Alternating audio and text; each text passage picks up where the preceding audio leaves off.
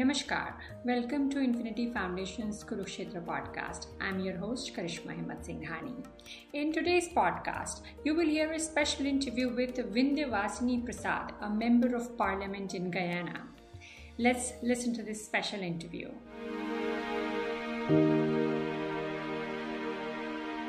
Namaste. Vindhyavasini Prasad is a member of parliament in Guyana, and we are here at the World Hindu Congress. Welcome. Namaskar, and to all the viewers, thank you so much for having me on your program. Yes. So, Guyana is a fascinating country for us because there's a large Hindu population. I have a lot of Guyanese friends in Queens, New York, and also in Toronto. They have a lot of temples. I've gone and given talks many times. So, tell us about the Hinduism there, the history of how it came, what's the current politics, and your organization and what you do. That I think will be interesting. Right. So Guyana is poised in South America as the only English-speaking country there, but we also are part of the Caribbean. So we have a dual role in that part of the world.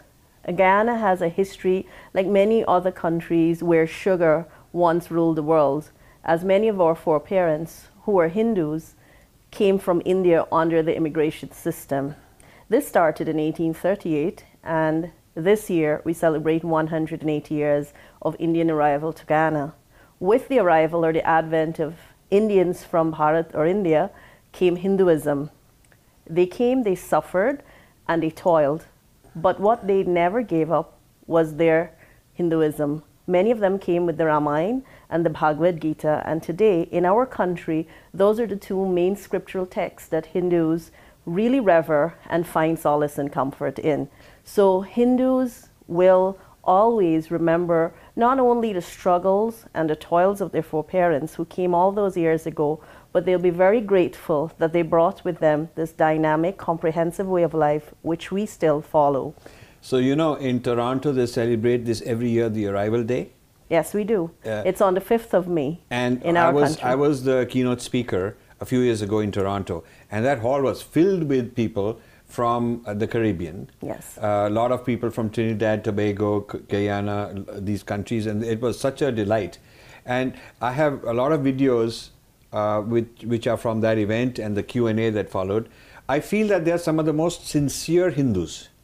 And I asked why. And I want to get your views on the answer I got. I was told that to survive and keep your identity, the Ramayana particularly became a very important device, the grand narrative of who we are for people in that country. So it was a emotional, psychological survival device also to keep our identity and not sort of get broken up. What do you think of that? Well, when the immigrants settled in Guyana and made the country their home, one of the gatherings that was always prevalent and still continues today was something called a yagya. All of these yagyas, or most of them, had as their basis the Ramayana. So while it was a social gathering, it also gave Hindus who were being persecuted politically and also struggling under the indentured system back then something to give them resilience and fortitude to bear their hardship. So that is still there today, perhaps not exactly for the same reason, but it allowed them to withstand challenges, pressures, and to surmount over the vicissitudes of life. And in fact, if you go to Guyana, one of the very common greetings you will hear is Sitaram. And that's how much the Ramayana has played a role in Guyana. In fact, the Ram Leela, which was introduced in Guyana by my grandfather, who was a Brahmin Pandit who originated, and he came from Uttar Pradesh, and he came under the indentured system. He brought that tradition to Guyana, and back in the day, of course I was not born, I never met him. Back in the day, the Ram Leela was performed by only men. In later years, my father, who was iconic in the country for the preservation of Hinduism and also helping to adapt Hinduism to a rapidly evolving country, Ripudaman Prasad, my grandfather being Pandit Durga Prasad, my father also Pandit, he also carried on the tradition of the yagya, and he was able to use the Ramayana not only for courage and strength, but he interpreted in such a way that the message was very relevant to the Hindus of then, the Hindus of his time, and even the Hindus not so long ago. And many years after, as a granddaughter, a very proud one, I paid tribute to them, the Hindus, and the country of my foreparents by doing Ram Leela in dance and drama, because I'm a trained Kathak dancer. Wonderful. So it maintained that tie, Yeah. and you will find facets of the Ramayana all across the country. So, tell me how do you celebrate the yajna? Tell me about it. What is it? How many days it lasts? What is the ritual? What happens? The yajna usually goes for 7 days. Very long ago, they would have 2 sessions, a morning and an evening session. And it would require the Pandit to deliver sermons, pravachan, katha from the Sri Ramcharitmanas. And he would choose a different kand and narrate it. In later years, my father introduced music. So it became a musical accompaniment to the chaupai, the Wonderful. doha, the chand. And that got people enthralled, and they came in thousands. In fact, where now we have the mandirs and we have halls and we have all the fancy things, back then it was simply a gathering. It might be on a rice field, but there were tractors, there were trailers, there were just people as far as the eye could see, because it really gave them comfort, and it gave them the wherewithal to bear what politically in the 70s and the 60s was a very trying time, because Hindus were not allowed to practice as freely. They were starved of the ingredients to do their pujas. So all of the Ramayana yajnas would be preceded by puja, by havan, and then there would be the katha, the pravachan, and of course there would be singers coming from all across the country to chant, and they would have what we call the Ramayana Gol, where there would be men sitting and chanting from the various parts of the Ramayana to what we call the jal, the symbols. And that tradition is still maintained today. Sometimes you have shorter periods now for yajnas, but essentially the principle still remains today. So I want to make a point here.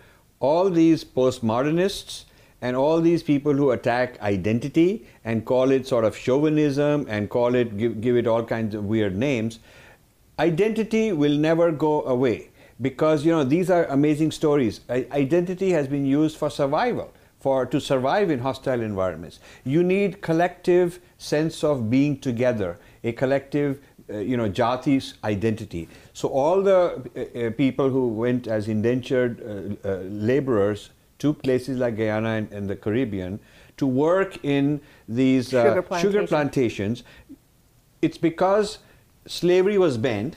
Yeah, slavery was abolished. Slavery was abolished, so the colonizers needed something which would do the same job, get cheap labor, and do all the dirty work, all the hard work, without calling it slavery. So they came up with this indentured labor system where, technically speaking, you are a laborer, but you're going to be there forever. I mean, the conditions are very harsh. Very harsh. And the people who were recruited in India didn't know what they were getting into. They would be put in a boat, very difficult conditions, reach several weeks later, and there's hardly any chance that you'll ever get out of it or come back. So it's kind of like a quasi-crypto slavery kind of a system. People need to know more about it. So how do you survive? How do you keep intact your emotional, psychological, so you can raise your children with dignity? You need this kind of identity. So Ramayana and the Hindu Dharma and the Yajna serve that purpose. So when I hear some arrogant, cynical, pseudo-intellectuals in India talking about, oh, those diaspora, they are chauvinists because BJP made them chauvinists, it's all nonsense. There was no BJP at the time. We are talking about, 150, 170 years ago. 180 years in our case. We're talking about people who've gone and suffered, and this is a device for them to be okay. So the role of our spiritual tradition and other spiritual traditions have done similarly to keep a community's identity intact cannot be underestimated. Would you agree with that? I think it's very important, because when we consider what they underwent in those very, very trying times, essentially they were almost at the point where they were asked to give up their identity. Comparatively, because we are the land of 6 people, so there were many other populations that came under the indentured system. Hinduism has survived. Hindu culture has survived. In fact, I would be bold to say more than many of the other cultures, because even though we have lost the language, many people in our country do not speak, very few understand. We still maintain our pujas. So, we still have it. And I think it goes back to that time when people were exposed in that congregational sense to Ramayana yagyas, to Gita yagyas, and also to their mandirs. Mandirs were very pivotal, still are, in our country. And you might see a mandir and a masjid not far from each other. And this is how, in a sense, we are able to maintain our identity. We have not lost our love for our country, Guyana. We are very much Guyanese, but we haven't lost our Hindu identity. Yeah. So, when I talk to my African American friends, one of the things they say that devastated them as a people, which led to the decline and led to all kinds of, alcoholism, drugs, all sorts of social problems, unemployment, violence, was the loss of a sense of grand narrative of who they are. Right. A break from Africa. So when they were brought from Africa, they lost that African religions. This is the big thing. They lost the African religions. They became Smith or whatever the name of the plantation was. They took over the name of the slave owner. If the slave owner was Smith, then they became Smith, and they became Christian. So there was a disconnect with their past. And when you lose your identity and your sense of history and your identity, your faith, the master programs you to wherever they want. Right. They can program you into an inferiority. You are no good. I'm great. You should be grateful to me. So you have no choice because you have no resources. You have no sacred books. No nothing. So preserving Ramayana as sort of the grand narrative of who we Absolutely. are, the collective grand narrative of who we are, was extremely important. And this is why the Indian diaspora has come back in big shape. And I feel very sorry for the Africans because I think they did not have the ability, they were not able to preserve their native traditions. Right. So this is a very big difference between the Africans who were brought from Africa and the Indian indentured laborers who were brought from India under very harsh conditions in both cases. But the Indians preserved their religion. This is so important to note. And you mentioned something about the names. In fact, very early, many people, they had their names anglicized. In fact, my surname is now Prasad, and you'll find a lot of Prasads and Singh in my country, and you probably know them in Queens. But it was Prasad, so our names were anglicized, and later on, under the political circumstances, there was also an attempt to have the Hindus convert, or conversion is still very much prevalent, or more so to change their names to access jobs and education. And there was a resistance against this, and I think it was not until the late 80s and 90s you saw the resurgence of Hindu names, and you saw people coming out and being very vocal and very vibrant and being unafraid to be who they are. And I have to credit my father again, Pandit Ripudaman Prasad. Not only was he a Pandit, but he formed the largest Hindu organization, which still survives until today, which I now head, and will celebrate 45 years. But he was also a politician, and he fought for the rights of the Hindus, and always advise them, be proud of who you are. So that brings up another issue. It's very interesting that in Guyana, the Hindu leaders paying the price of controversy, paying the price of whatever oppression or pressures they are facing, have not changed their identity even publicly. They're very assertive Hindus. In the United States, the message is, those of you who are Hindus who enter politics, shame on you if you give up your identity. I mean, this happened to Bobby Jindal.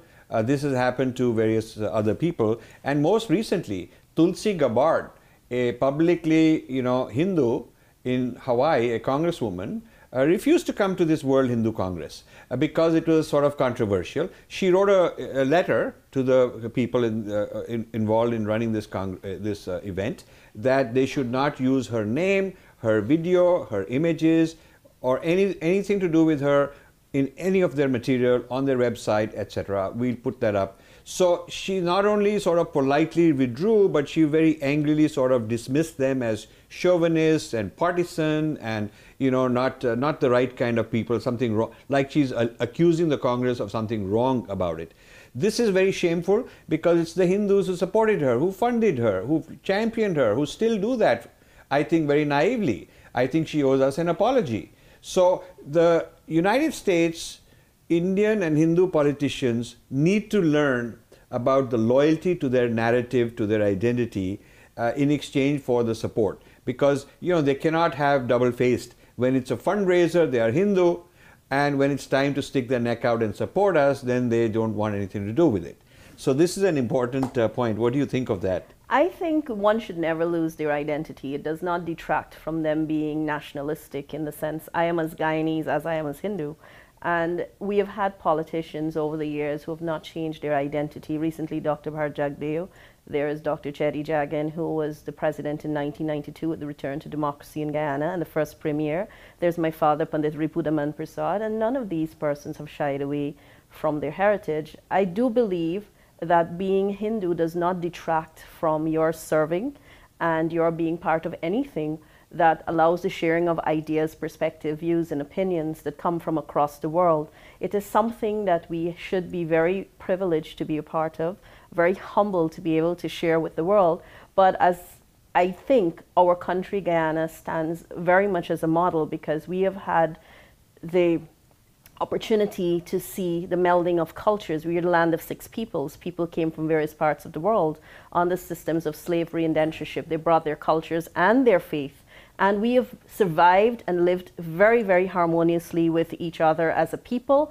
We have the opportunity to share in each other's faiths, festivals, and cultural practices. In fact, the Guyana Hindu Dharmic Sabha, which I head, currently my father before me, holds the largest procession in the Caribbean, one which we're very proud of, and I'd love people to come and experience this, that brings thousands of people from every ethnicity, every background, every social strata on the streets to witness little children bedecked and dressed as Mahalakshmi, Saraswati Ma, Durga Ma, and there's a lit procession that makes its way. This is Diwali. Diwali, on the eve of Diwali, every year. And it is almost a 40-year tradition now. It has grown in magnitude. It's done all around the country. And people come out, they enjoy it. Bhajans are being played. And it is the visibility of Hinduism that the Guyanese population has embraced. And also people come from all parts of the world to witness this. And it is something that I think that needs to be done around the world. If we understand each other's beliefs, if we are accepting of our diversity, but we also have embedded in that respect for each other, I think the world will move to Swami Vivekananda's ideals that he espoused in his conference in Chicago so many years ago, and also the Hindu ideal of Vasudhaiva Kutumbakam, the world is one family. Let us embrace it. Let us have respect as part of our makeup. Let us always have love and unity and the ability to listen, to dialogue, and never to dismiss or disparage, especially what we belong to, but rather to share it with the rest of the world, because essentially we are what we are, Hindus. So you are a remarkable ambassador of Hinduism, of Guyana. Thank you. Of your family heritage and your own Hindu lineage, of of Ramayana, of Ramayana and of Diwali and various things that you do there very successfully. This is a very, very good story. This is a young person. We want to encourage such people. So if you like the kind of things that we are bringing to you, please subscribe to this channel. Please share it with friends. Please donate for our causes. We are involved in many, many causes. We would love to hear from you on the comment line. Thank you very much. And namaste. Namaskar, and thank you so much for having me on your program. I'm very, very happy to be here to share these thoughts with you. Thank you. I hope you enjoyed today's podcast. Do write to us if you have any questions, suggestions, or feedback on infinityfoundationpodcast@gmail.com. Until next time, this is Karishma saying bye-bye.